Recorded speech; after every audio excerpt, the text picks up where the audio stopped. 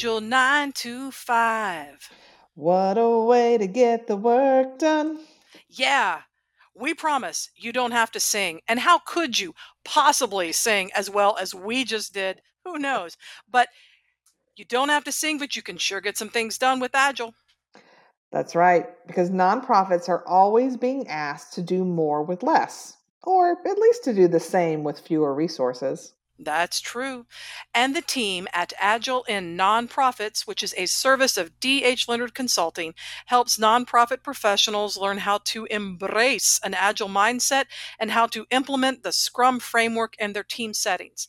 And that helps create twice the impact in half the time. You can learn more about all this and download their free Getting Started with Scrum checklist at agileinnonprofits.com.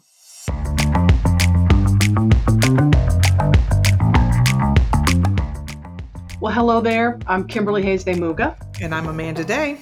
And you are listening to the Fundraising Heyday podcast. That's right. We're here to help you make sense of the complex world of grant writing and fundraising, including how to raise money and win grants, right? But also we want to tackle the issues behind sort of the why things are the way they are and how can we affect better change in the world of philanthropy. Yep, and new episodes drop every other week on Thursdays, and they tend to include cheesy sound effects and songs because that's how we roll. You have been warned. This podcast is brought to you by our Season 6 sponsor, D.H. Leonard Consulting and Grant Writing Services. Their team can help make grants less stressful by assisting you with grant readiness and training, grant research, grant writing, mock review, as well as providing numerous DIY resources, guides, and templates. Don't let grants stress you out. Did you know that with every Fundraising Heyday episode, we create a coordinating blog post on their website, dhleonardconsulting.com. Check it out today. So I am so excited to introduce y'all to our guest today. Kimberly and I have both had the pleasure of hearing her speak at a previous Grant Professionals Association conference. And she also worked with the GPA board last year to help frame our conversations around DEI, inclusion, and just so many other things. So we are talking today with Kia Jarmon, a fellow wearer of many hats, or a sister wearer of many hats, whatever the appropriate or designation may be. Kia leads a boutique communications and community engagement consultancy called MEPR Agency. She's also the founder and visionary for the nonprofit Equity Collaboration, and she serves as a philanthropy advisor of Give Black, Give Back, the first effort from the Black Philanthropy Initiative in Middle Tennessee. Through the lens of inclusion, Jarmon partners with high-capacity leaders in nonprofits, governments, and the C-suites on mission-driven, high-impact initiatives to drive organization, community, or system changes. Specifically, Kia has led and partnered on city and statewide efforts to address industries that are historically underdeveloped in minoritized communities like affordable housing, water conservation, transportation, health access, mental health, youth violence, child abuse prevention, elder law, historic preservation, and green space, to list a few. So basically, she's just laying around eating bonbons, y'all, in case you can't tell on her. So known as Kiss with a Fist, Jarmon is a highly sought-after facilitator, panelist, trainer, and keynote speaker. She brings an infectious, candidly caring energy to sessions on community engagement, inclusive communication, diversity, equity, and inclusion, because they're not all the same thing, implicit bias, anti-racism, philanthropy, and being a woman founder. As if that wasn't all enough, welcome to the show, Kia. Thank you so much, Kimberly and Amanda. I'm so excited to be here with the two of you.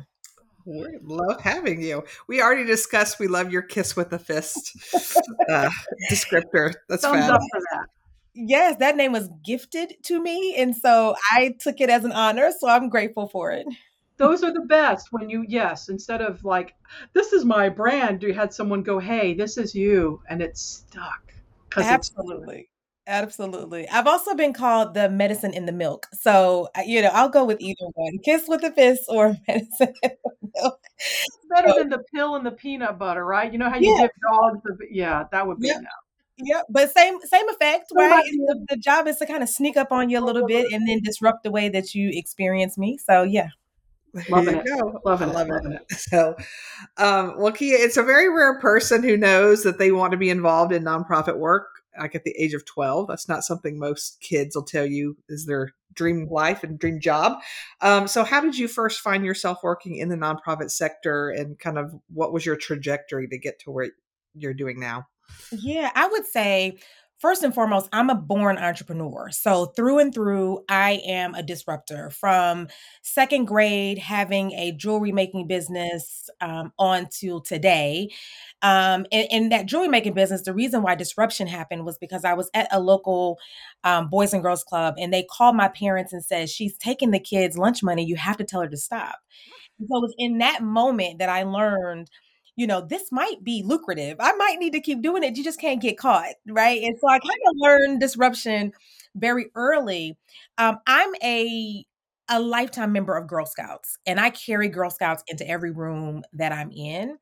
And as a lifetime member of Girl Scouts, what that means is that you learn to lead very early, very often, and you learn to serve your community very early. And so when we think about being in that kind of middle age section that you were talking about, kind of adolescent time, it wasn't maybe necessarily I knew it would be nonprofit. I just knew it always would be serving other people because that's the Girl Scout law. That's what you do. And my first board experience was actually being one of the first teen board members of our local Girl Scout council here in Middle Tennessee. And I was a public speaker for the Girl Scouts. I mean, on up to a few years ago, I've spoken probably from 14 on up, doing all types of capital campaigns and introducing folks to the stage and doing fundraising requests at 14, 15, 16, being at cocktail parties at 16 years old, probably, not necessarily like a claim to fame, but being there as a Girl Scout, being able to share the mission and explain why it's so critical.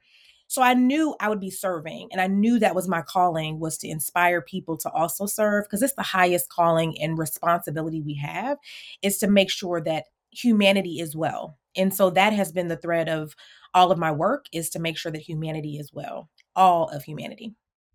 Nice. And we have so many like serious questions, and we're going to get in depth and a lot of interesting things. But before we get started, I just have to know then, what is your favorite Girl Scout cookie? I'm just curious.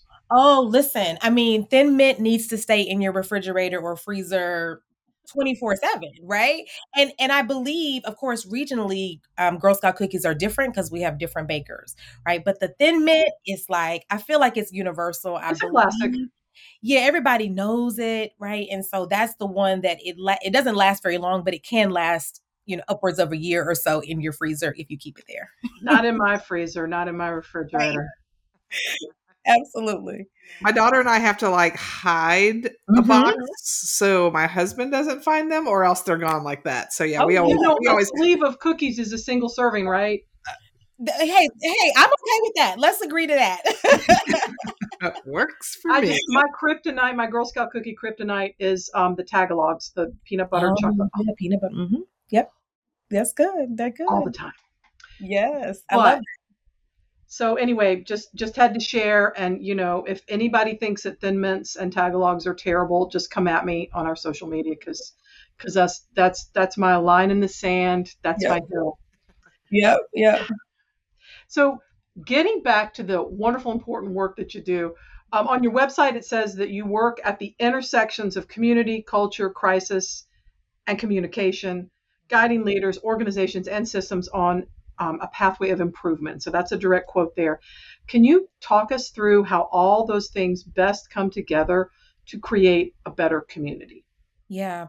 So when you talk about community, we have to think about what the core elements of a community are. It is the ability to communicate with each other. It is the ability to have conflict with each other in a way that, because conflict is actually not necessarily a negative. We have turned it into a negative, but it really is the way in which change happens. There has to be some type of dissension in some way so that we can have different differing perspectives. And then you think about culture. So I'm always mindful of the cultural experiences that people have. Those are learned or lived experiences. That is the variety of backgrounds they come in. So, how do I use all that to make sure that I'm mindful? I'm always filtering processes, strategic plans, philanthropic work through those lenses. What's the conflict here, right? The conflict is, as an example, with Black philanthropy, which is a lot of the work that I do, that Black individuals are not givers, that we're only recipients. And so that's a conflict for me because I know the data reflects $11 billion of annual giving at 3/4 of households, right? So now we got to communicate why culturally we believe that to be true, right? And that's how we get deeper into understanding white supremacy culture, or understanding biases, or understanding how prejudice we could be. That's how we get deeper. And so my job is just really to bring all that to the surface and then begin figuring out how do we want to address it, right? So how do we want to communicate about the conflict that's happening using those cultural tools that we have? So I know that that's all the jargony words that we can have, but what ultimately for me is what I mentioned before: how to be better humans with each other. How do we have experience with each other that, though we are very different, and that is beautiful, and that's the reason why we are the society that we are, is because we're different.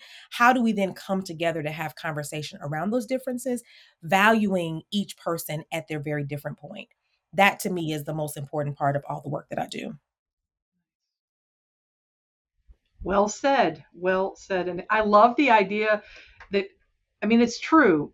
I'm just having a duh moment for anyone who is not watching our YouTube videos. I'm going, oh, like Scooby Doo or something. But reframing conflict, it is necessary. I mean, it is how things change, and conflict doesn't mean that something's wrong. It means maybe something's getting ready to be better or right, depending on how you want it to think of that. So, Absolutely. I mean, we cannot survive in a homogenous world, right? It seems like it would be great that we're all thinking the same way. However, at what point do we figure out a different perspective? So, as an example, when we think about boards, I work a lot with nonprofit boards. I often tell the board, make sure you have an odd number, right? We want 11, we want 13, we want 7. Why? Because we need there to be someone to break the potential tie. And so that is just a quick example of how we make sure that that conflict is always available to us, or that different perspective is always available to us. It's my superpower, being able to bring perspectives into a room that people are not thinking about. Again, based on a lot of experiences really that are cultural, right? That my background, whether it be like my lived or my learned experience, I bring that into every room. And sometimes it's in conflict, and sometimes it's in care, or sometimes it's in, conversation. All the C's. Sometimes it's in all those. Well, and I don't even know if conflict's the right word, but like the older I get, the more I realize I need to be around people who have conflicting opinions and beliefs and ideas and all the things that I do, because it doesn't mean I always agree with everything, but I found myself reshaping some of the things that I've long held true because I've not lived those experiences. And so even though I'm like, I didn't think that way, but okay, that I need to rethink how I think that, because of you've got more firsthand experience, or you've got that. So it's true. I love bringing together that idea of conflict is not a bad thing, because it really, it's differences, right? It doesn't have to be a bad thing. Yeah, I mean, reframing, and you all remember this, the two of you from the GPA conference, but one of the things I bring into a lot of my work is guiding questions. So I used to be a heavy solutionist, right? Organizations could contact me and I could solve the problem. And I know many folks like that, particularly leaning into kind of gender, many women who are like that, right? Very smart about finding problems, going in and solving. The issue or the challenge with that is that if I don't give you all the parameters, you don't know how to solve for X when I leave and I've only given you Y and Z, right? So I had to begin the process of giving people guiding questions. And so a guiding question I'm always bringing forward is, am I willing to learn something new, or am I willing to know that what I've learned isn't true? right? Those kind of questions around how we foundationally learn information. Are we willing to have a different perspective? So in my initial session that most people book me for, that implicit bias and identity, I'm talking about how identity is shaped, usually from your caregiver. And then are you willing to have a different perspective than your caregiver, whoever raised you or whatever your community background was, because they did the best they could with the circumstances that they have, minus racist, homophobic, bigoted, right? But I'm saying if they were just giving you the best that they could, we accept that, we honor that, we appreciate that. And we live in a different society with a different set of rules, with different technology and innovations, and we can adapt to that as well, which is who we are as people, very adaptable. And so that guiding question keeps me centered in making sure that I'm asking myself the question versus trying to solve a problem every time. I'm just asking questions and then interrogating for myself. And of course, the projects or the programs that I'm working on too. Very true. I like that help teaching people how to solve their own problems versus coming in with the solutions is Yeah, that can be hard to do though, because if still. you're like me, I want to fix things. We are fixers by Sure. nature, by design. It's Mhm. great. And also, when we leave, because ultimately the goal has to be sustainability. And Yep. if I'm only the one in the room doing the work with you, that's not sustainable. So I want to make sure that I leave you in a sustainable space so I get a chance to walk away and you get a chance to keep asking yourself the really hard questions. And of course, if you need me, it's like Nanny McPhee. I don't know if you all have seen that movie. And she's like, when you need me, when you want me, I'll be there. But when you need me, and you got all the tools, I'll be gone. Right. And so it's kind of that type of thing. I don't know the exact quote, but I'm sure it'll end up in the show notes. But you get the point. It's like, if you just want me to be around, I'm probably not going to be there because I've given you the tools. But if you absolutely need me and you don't have what you need, I will appear, very magically, very Mary Poppins in your life. I love it. Nice. So, Yeah. well, I've got another question for you. So we've already talked about it before that we have heard you speak several times regarding DEI topics. And even though these are conversations that have been happening across the country through, different boardrooms, different events for years now, it can seem like we're still just talking about the same thing over and over again. So it's important to continue to have these conversations, but how do we get unstuck from just talking about it into some sort of action? So, Mhm.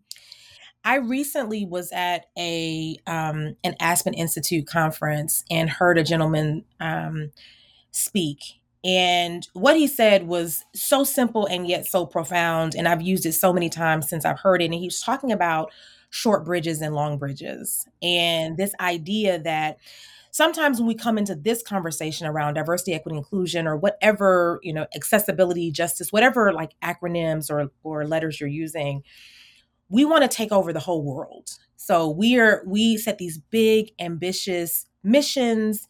We align our values. We do a lot of things, sometimes performative, which performance is not necessarily bad. It's just it has to be coupled with something. But sometimes we're just performing it, and then sometimes we're ready to act it out.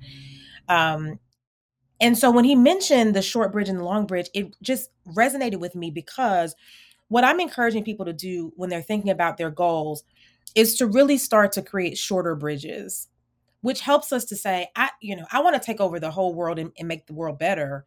And also, can't necessarily do that. So I'm going to join this particular board and I'm going to join a particular committee. And the first year, we're going to set out to have a DEI agenda, as an example. That's my short bridge.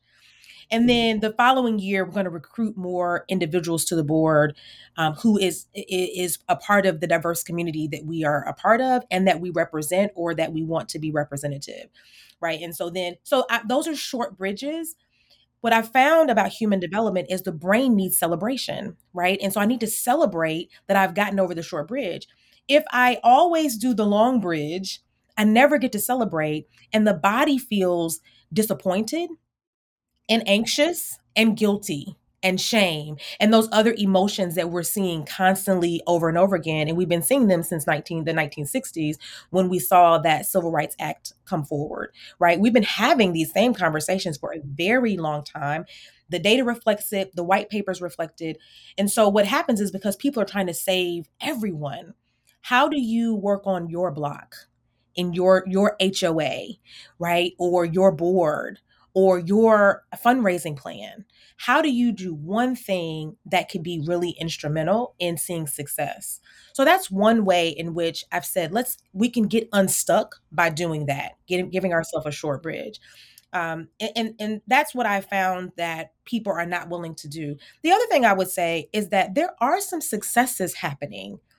We're often comfortable living in kind of the complaining era, right? Social media is known for it, right? The venting space. So everything is horrible, but realistically, there are some things that have gone well. And so just like you're creating short bridges, I also need you to take time to celebrate and have joy around what we've accomplished.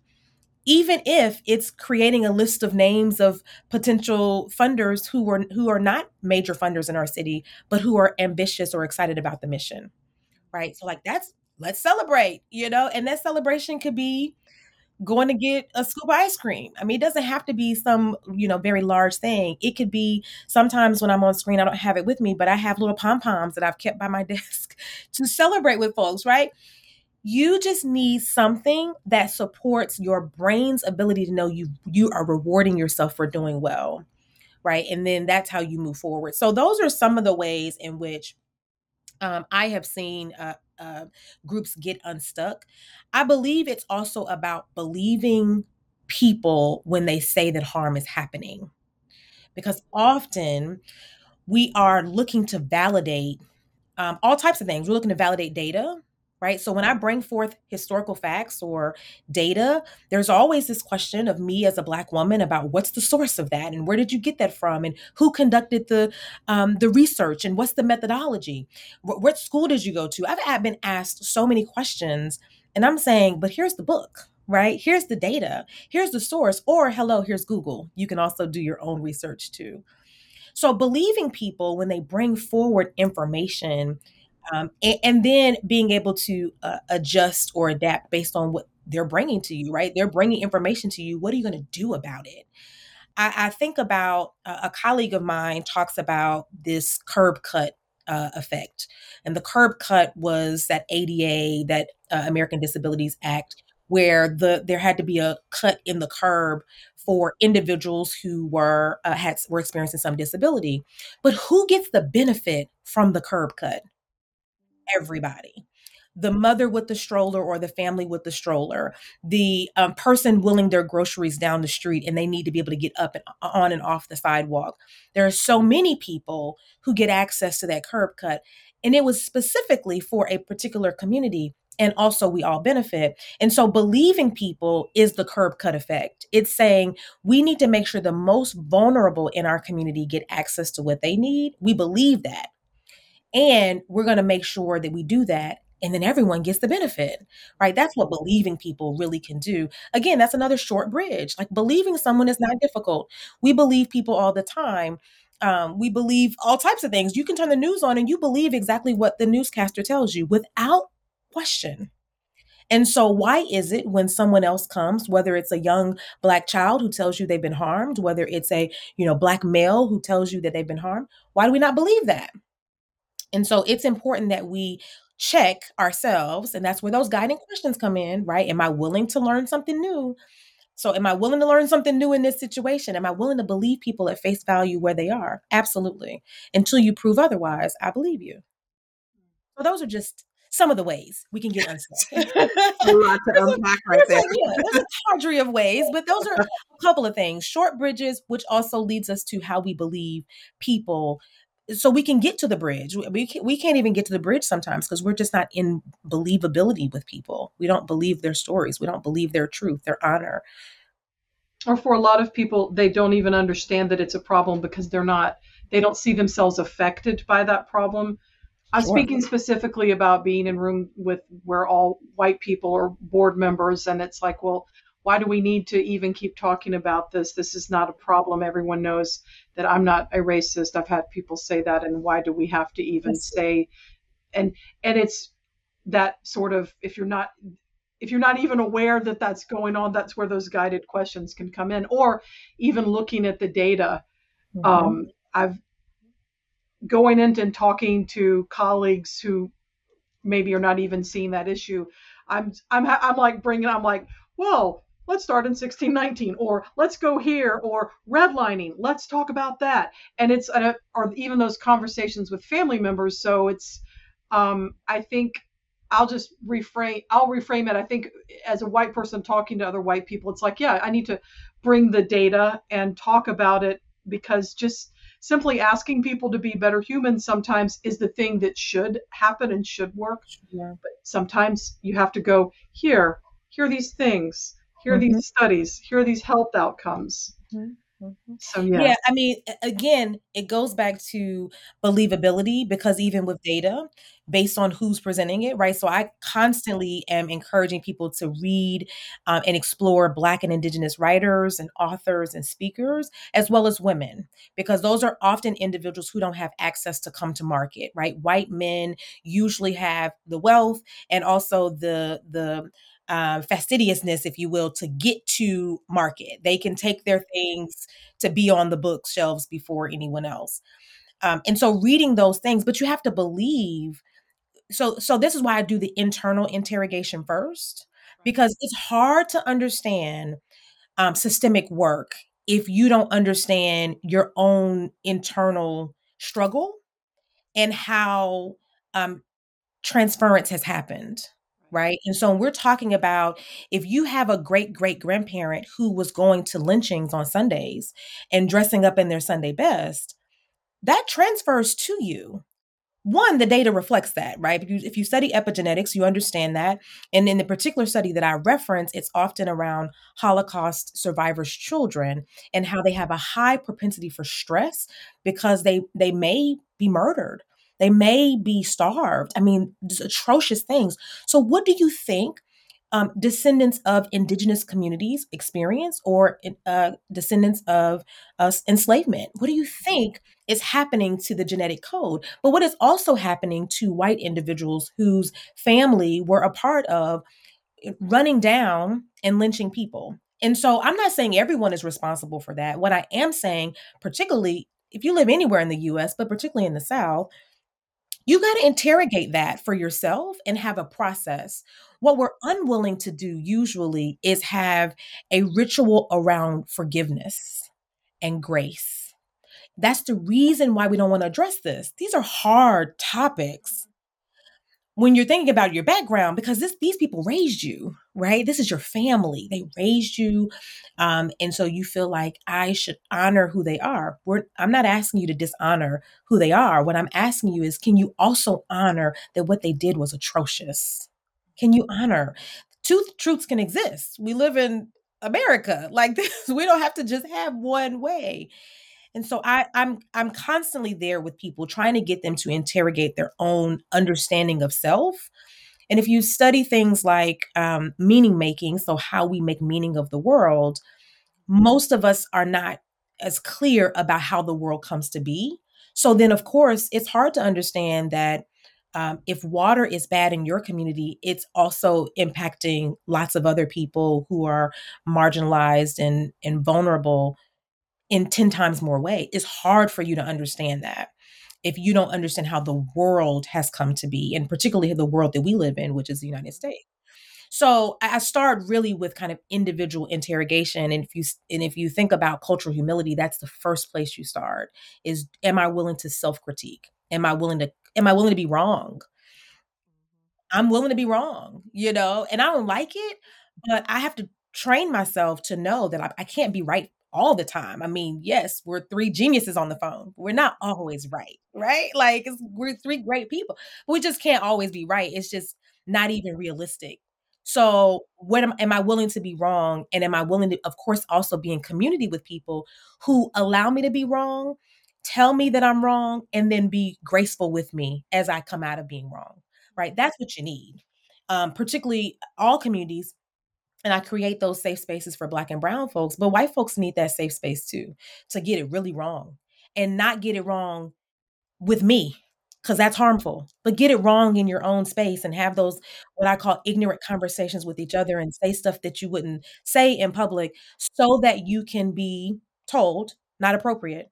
And here's what's better, right? And here's how we strengthen our community. But you need those safe spaces to do that in, with each other. I strongly recognize that that has to happen, and really, and so when we get back to the question about how do we get unstuck, that's one way. Get really, uncomfortable with sitting with folks who are your people and just saying like, that's just not right to say that, or can I give you a different perspective, or are you willing to hear, a different lens on this? And of course, if they're your people, if they're really your community, they will be open and they will say, yeah, this hurts, but absolutely, I want to learn. Yeah. So sort of shifting into maybe something a little more specific. I know we've been talking about all kinds of things that I think are so important to talk about. Yeah. But I also would love to hear specifically more around the Black Philanthropy Initiative, Yes. how that works, and to offer listeners who might be like, I'm a grant writer. This is all really abstract and scary, and I got too many deadlines. But offering, here's some shorter bridges, I'm imagining, that you might have built with the Black Philanthropy Initiative. So I would just love to hear more about it. Yeah, so speaking to the data piece, if you go to my website, kiajarmon.com, there's a link called Black Philanthropy. There's a report there at the very top. The Kellogg Foundation did a report around the color of giving, and it specifically highlights some data around Black giving.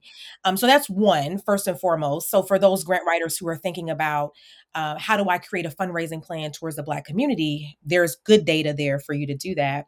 The one, since being a little girl, as I told you, I'm a Girl Scout, so I've always been a philanthropist, and I highly want Black folks to understand that you own that word just like every other community.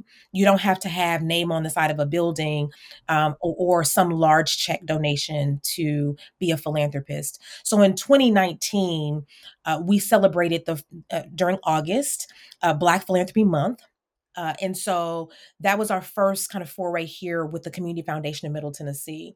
A colleague of mine and I came together and said, we want to do more to really invest in amplifying the stories of Black philanthropy and what that means. And so we celebrate the 5 T's: time, talent, treasure, truth, and testimony in philanthropy, and really highlight those folks locally, but also nationally, who are doing excellent work, sharing their voice, sharing the truth, the joy, the love that we have for each other in the Black community, and how we've given and how we've always given. This is not new, how we've always given, and really trying to push back against the narrative that Black people only are recipients. Because if you look at your data, very much so, you're going to see a reflection of maybe a higher reflection of Black people that are receiving. That doesn't necessarily mean that they're also not able to give. And so it's really important. So we're really pushing that through a 3-part mission. One is amplifying those funds at the Community Foundation of Middle Tennessee. So we do that through Give Black, Give Back. We also support local nonprofits who are particularly Black led, whether that's their executive director or their board chair. And then we also work to educate towards the racial wealth gap, that 212-year racial wealth gap between Black and white individuals that happens because of systemic harm. Not necessarily one individual person has done anything, but we're all contributing Right. by not being aware, and we're benefiting by not being aware. So we spend a lot of time storytelling through Give Black, Give Back. And it's really been exciting to see people use philanthropy in their title or on their LinkedIn or on social media, because now they know that it's an inheritance that they received from their ancestors. It's not just something that you have, again, because of how much is in your bank, but it really is about your love and the action you take in your community to make it better. So we define philanthropy as supporting people out of their condition, where charity is supporting people in their condition. While we need both of those things to happen, we really focus on how do we help people not continue to need the food bank, as an example. That's great, right? You need it real time. And then also, how do we support you in building a sustainable change in your family dynamic so you don't have to keep using that? And what we found culturally is that if we get people out of their condition, they come back and become philanthropists and support other people. So it's a beautiful circle that that we create through Black philanthropy. And thank you for asking, because I'm really passionate about that work and excited about sharing that news with so many people. Well, it really shows, and it's really important work. So it's great that you're passionate about it. It makes all the sense in the world.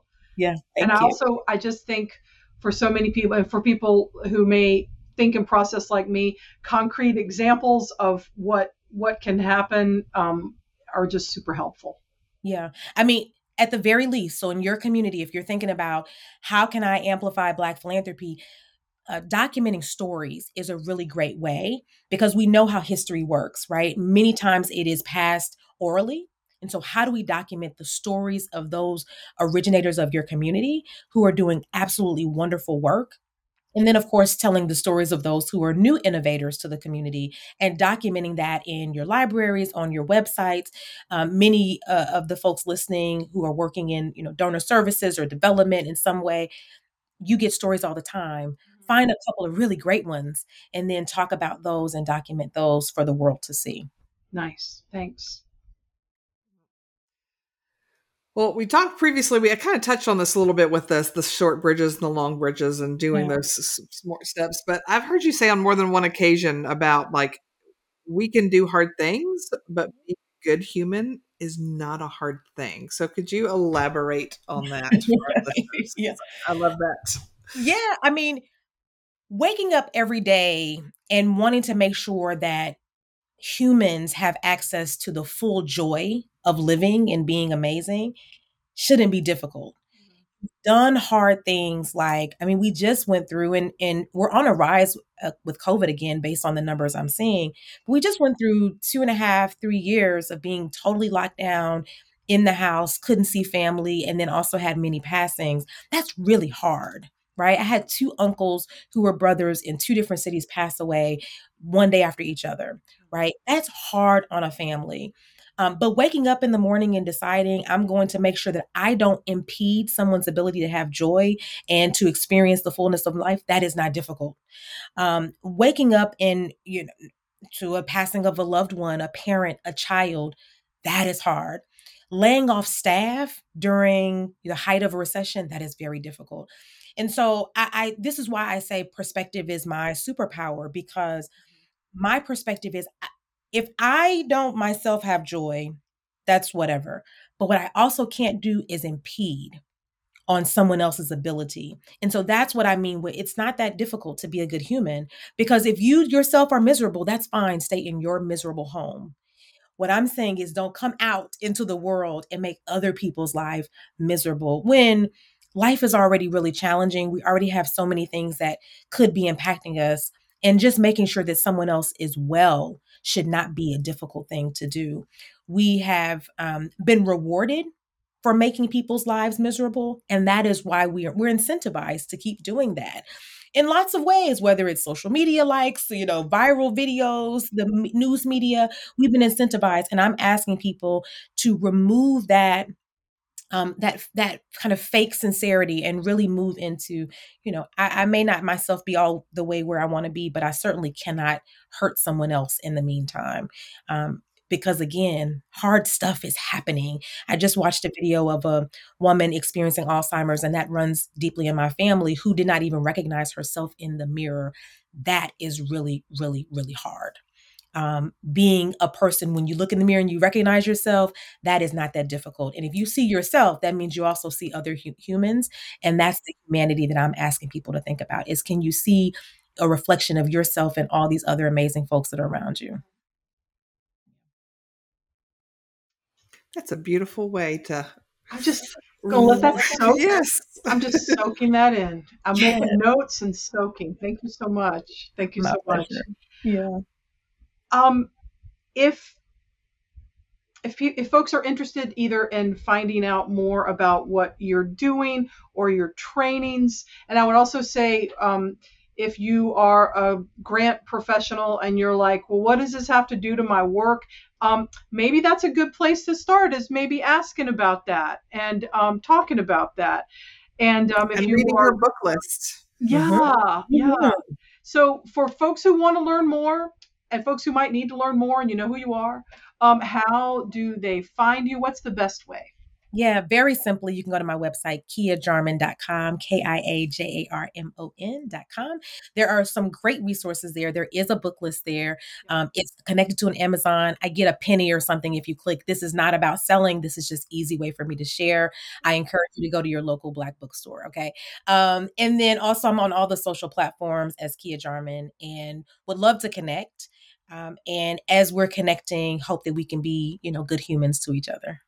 Nice. Thank you so much. And a quick plug right after that.